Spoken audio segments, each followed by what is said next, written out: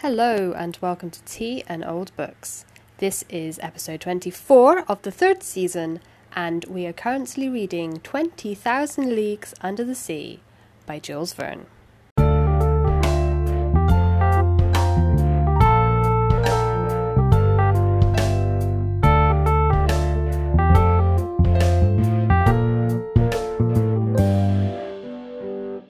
Welcome back. We are currently 70% of the way through 20,000 Leagues Under the Sea.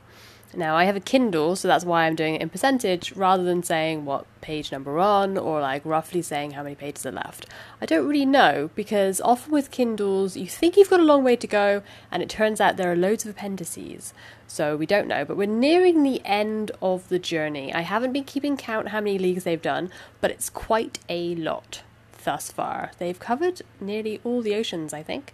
Maybe even all of them. I should have been keeping a better count of this. Now, the tea that I'm drinking today is a new one. It is a Bird and Blend tea again. I have to say, I'm not sponsored by Bird and Blend, but I really should be because I am drinking pretty much 100% their teas at the moment. Now, this is a Bird and Blend tea, and it is Buck's Fizz. This is a cold brew tea again. And in the description it says, all the orange zest of Buck's Fizz bubbles with gold sparkles too. Which is slightly confusing because I can't see any gold in the tea. It's loose leaf, it's a fruit tea. And inside the tea we have apple pieces, rosehip, hibiscus, orange peel, freeze-dried pineapple, sprinkles, bit confusing, in brackets it says sugar glazing agent, stabilizers, oh there's lots of things in this, oh there's loads of E numbers. Not so sold on this as I was. It's a reddish tea and it tastes kind of like very watered down orange juice. So it's not my favourite one thus far, and to be honest I'd rather have a real Buck's Fizz. That would be really nice right now. It's pretty hot. So what happened last episode? The last episode of 20,000 Leagues Under the Sea, the Nautilus went to the deepest part of the ocean, and I think they took a photo of the bottom. There's nothing much there, some sort of giant mountainous crags and zero life, because as Pierre says at one point, that this is a place where life is no longer possible, which is quite fun because I think actually now we've had excursions that have gone very deep in the ocean and we've found like life living in places that we didn't think was even possible in the past, but is. So pretty much that's all that really happened last episode. And my main question at this point is like, where are Ned Land and Conseil? Because there's a lot of chapters where they're not mentioned. Like if Ned Land isn't shooting and eating something, he's not really there. Conseil pops up every now and then to tell Pierre something about fish, because Pierre, it seems, even though it's his job, doesn't necessarily know that much. Conseil is the sort of the power behind the research, if you will. So the rest of the time they're just in their cabin hanging out. Like they never go to the library, they never go to like the observation rooms. Sometimes they go up on deck, but only if sort of Pierre's around. I guess he's the narrator, so he doesn't really know what they're doing. But the rest of the time they're just in their cabin, I guess. I really hope that they pop up some more, because I quite like our friend Ned Land, even if he is killing everything. So the next chapter, chapter 12, is called Cachalots and Whales, or maybe that's Cachalots? I don't know what that is. Alright, let's continue reading and I guess we will find out.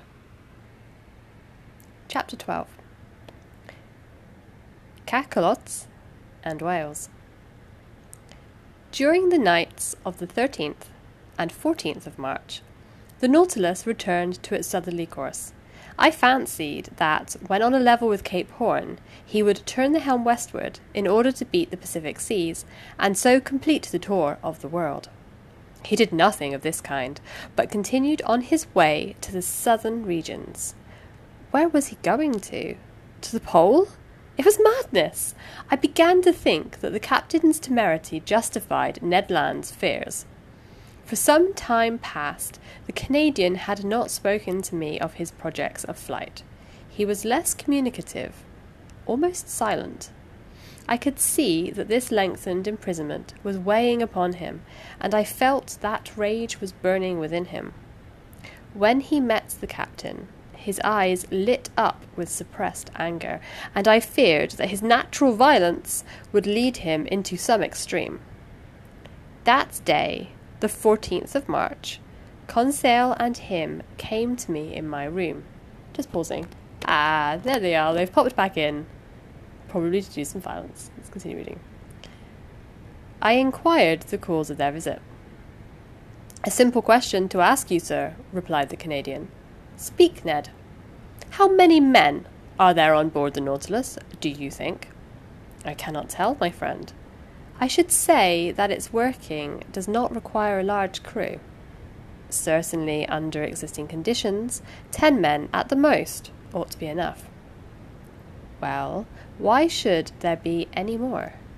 "Why," I replied, looking fixedly at Ned Land, whose meaning was easy to guess, "because," I added, "if my surmises are correct, and if I have well understood the captain's existence, the Nautilus is not only a vessel, it is also a place of refuge for those who, like its commander, have broken every tie upon the earth."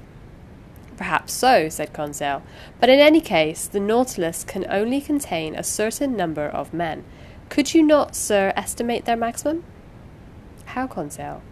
"By calculation, given the size of the vessel, which you know, sir, and consequently the quantity of air it contains, knowing also how much each man expends at a breath, and comparing these results with the fact that the Nautilus is obliged to go to the surface every 24 hours.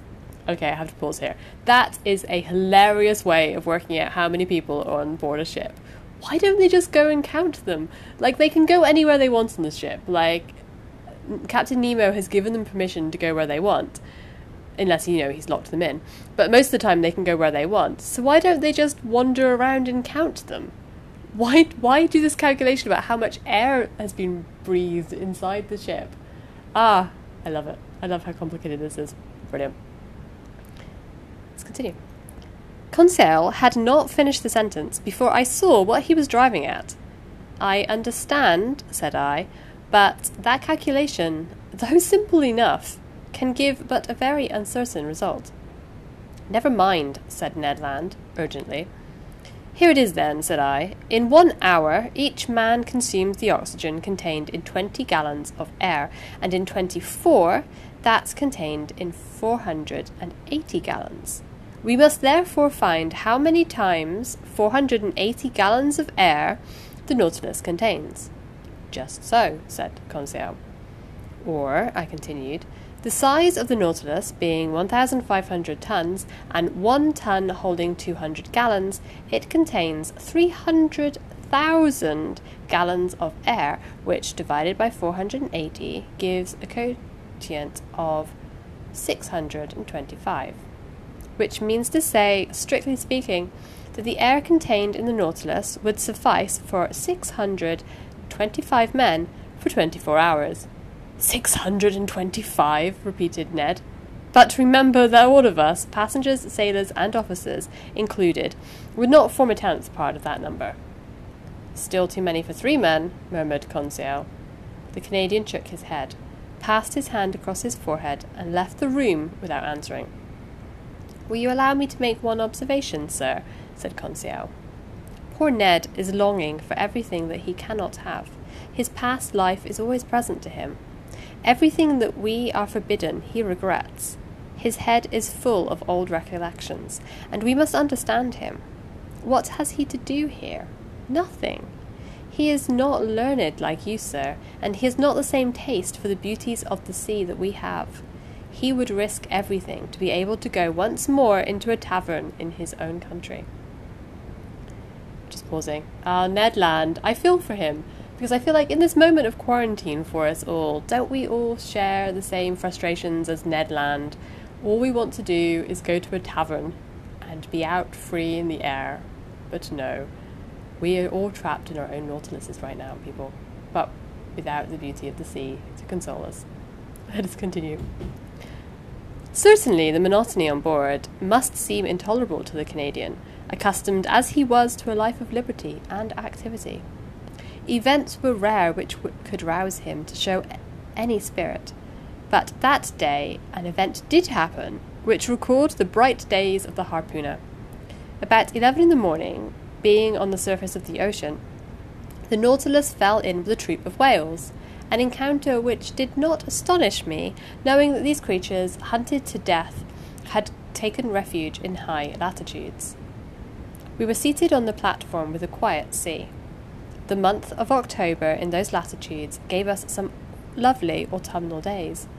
It was the Canadian, he could not be mistaken, who signalled a whale on the eastern horizon. Looking attentively, one might see its black back rise and fall with the waves 5 miles from the Nautilus. "Ah," exclaimed Ned Land. "If I was on board a whaler, now such a meeting would give me pleasure. It is one of large size. See with what strength its blowholes throw up columns of air and steam. Confound it, why am I bound to these steel plates?" "What, Ned?" said I. "You have not forgotten your old ideas of fishing." "Can a whale fisher ever forget his old trade, sir? Can he ever tire of the emotions caused by such a chase?" "You have never fished in these seas, Ned?" "Never, sir. In the northern only, and as much in Behring as in Davis Straits." "Then the southern whale is still unknown to you?"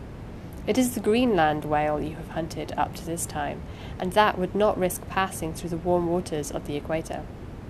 Whales are localized, according to their kinds, in certain seas which they never leave. And if one of these creatures went from Behring to Davis Straits, it must be simply because there is a passage from one sea to the other, either on the American or the Asiatic side. In that case, as I have never fished in these seas, I do not know the kind of whale frequenting them. I have told you, Ned. A greater reason for making their acquaintance," said Conseil. "Look, look," exclaimed the Canadian. "They approach. They aggravate me. They know that I cannot get at them."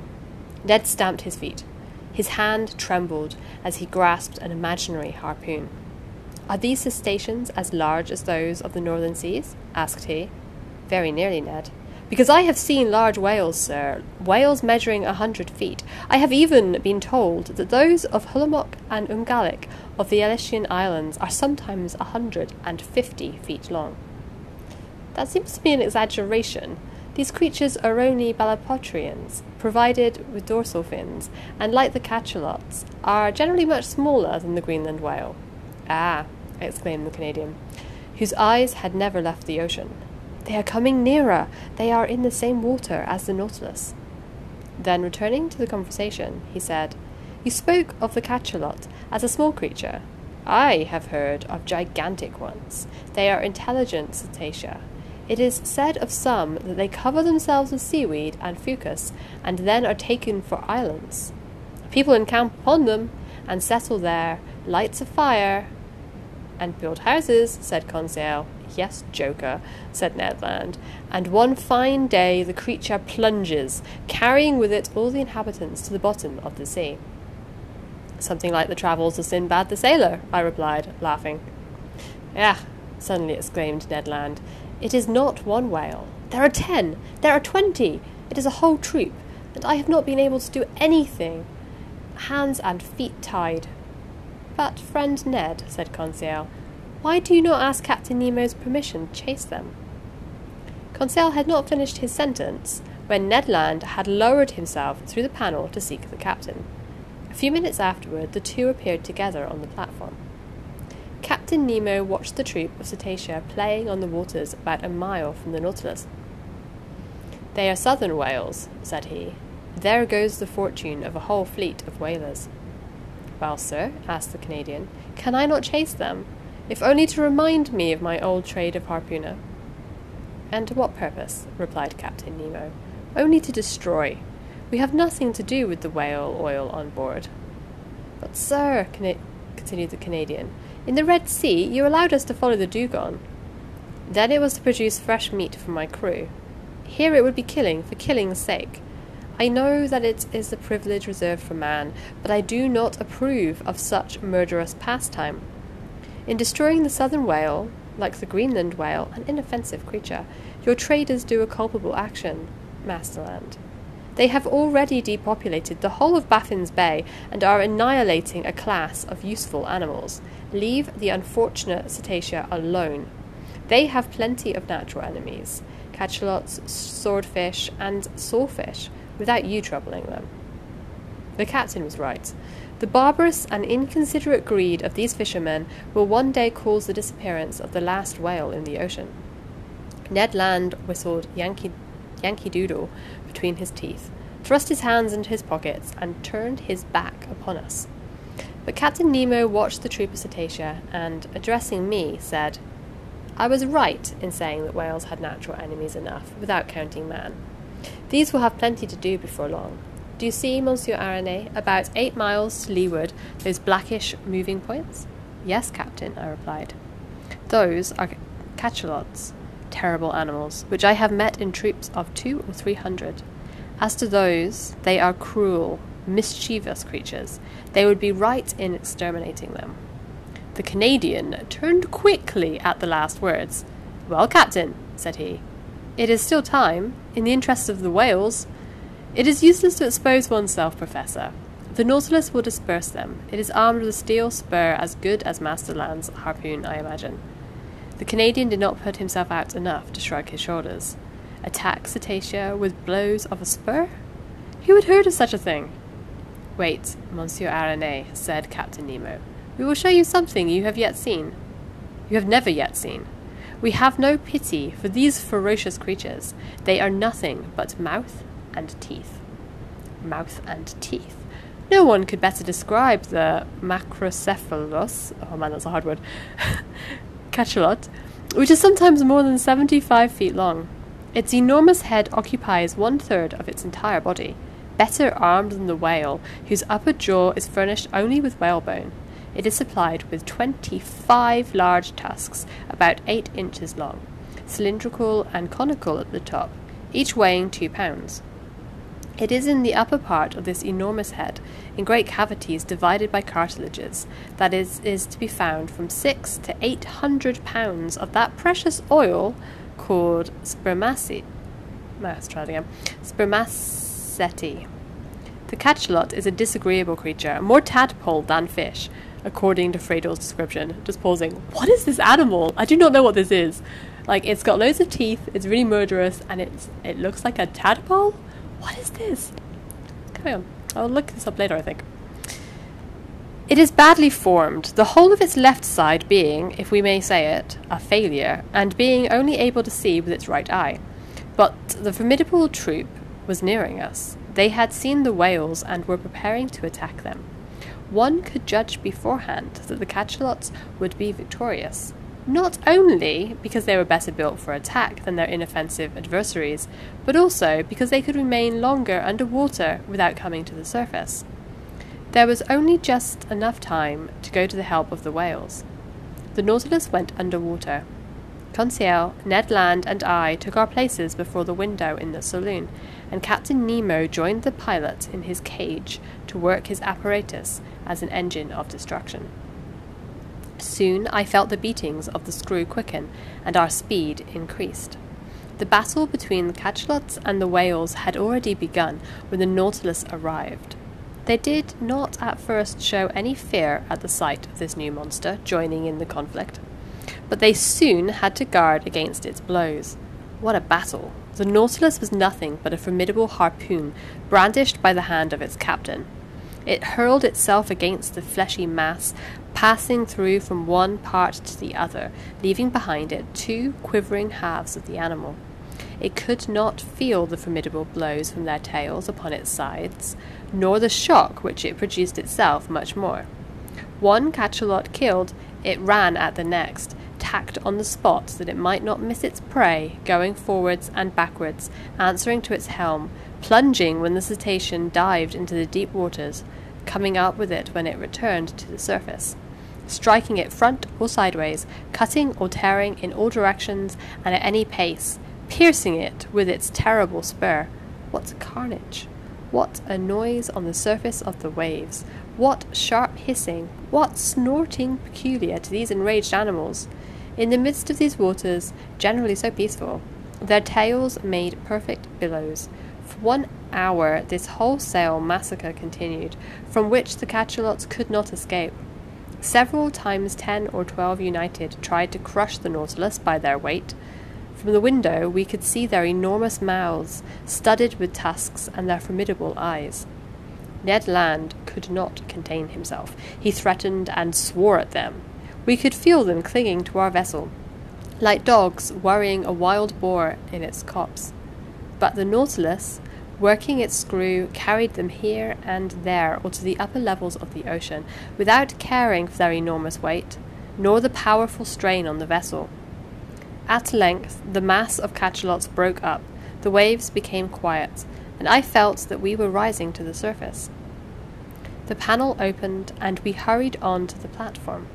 The sea was covered with mutilated bodies. A formidable explosion could not have divided and torn this fleshy mass with more violence.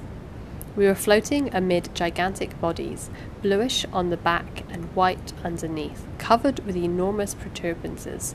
Some terrified cachalots were flying towards the horizon. The waves were dyed red for several miles, and the Nautilus floated in a sea of blood. Captain Nemo joined us. "Well, Master Land," said he. "Well, sir," replied the Canadian, whose enthusiasm had somewhat calmed. "It is a terrible spectacle, certainly, but I am not a butcher. I am a hunter, and I call this a butchery." "It is a massacre of mischievous creatures," replied the captain, "and the Nautilus is not a butcher's knife." "I like my harpoon better," said the Canadian. "Every one to his own," answered the captain, looking fixedly at Ned Land. I feared he would commit some act of violence, which would end in sad consequences. But his anger was turned by the sight of a whale which the Nautilus had just come up with. The creature had not quite escaped from the cachalot's teeth. I recognized the southern whale by its flat head, which is entirely black. Anatomically, it is distinguished from the white whale and the North Cape whale by the 7 cervical vertebrae, and it has 2 more ribs than its congeners. The unfortunate cetacean was lying on its side, riddled with holes from the bites, and quite dead. From its mutilated fin still hung a young whale, which it could not save from the massacre. Its open mouth let the water flow in and out, murmuring like the waves breaking on the shore. Captain Nemo steered close to the corpse of the creature. 2 of his men mounted its side, and I saw, not without surprise, that they were drawing from its breasts all the milk which they contained. That is to say, about 2 or 3 tons. The captain offered me a cup of the milk, which was still warm. I could not help showing my repugnance to the drink, but he assured me it was excellent, and not to be distinguished from cow's milk. I tasted it, and was of his opinion.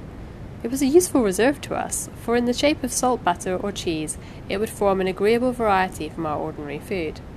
From that day I noticed with uneasiness that Ned Land's ill will towards Captain Nemo increased, and I resolved to watch the Canadian's gestures closely. End of the chapter! What an exciting chapter. The next one, chapter 13, is titled The Iceberg. So, we're getting everything now. Everything is coming up in this story. Whoops, I just dropped the Kindle on the phone. That was a fun chapter. I mean, I really liked how Captain Nemo refused to let Ned Land kill the whales and accused him of being a murderer in this case. Yes, excellent. I like that Nemo is like only killing what they need. He's not just killing for killing's sake, as he puts it. Unlike Ned Land, who hunts for sport. And then what a battle with this mysterious animal that I'm going to have to look up and find out what it is. Is it real? I assume it is real, but they give what a cetacean. So is it a whale as well? Like Captain Nemo likes some whales and not other whales. Guess we will look this up.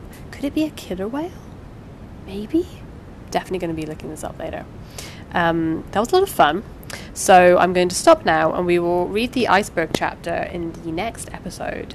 And also in the next episode, I have some social media handles to share with everyone, which I would share now if I could remember what they were, but I cannot. So next episode, we will actually try and get some communication going back and forth with this podcast. Fun times. So I'm going to stop. I wish you all the best, and join me next time for chapter 13 of part 2 of 20,000 Leagues Under the Sea.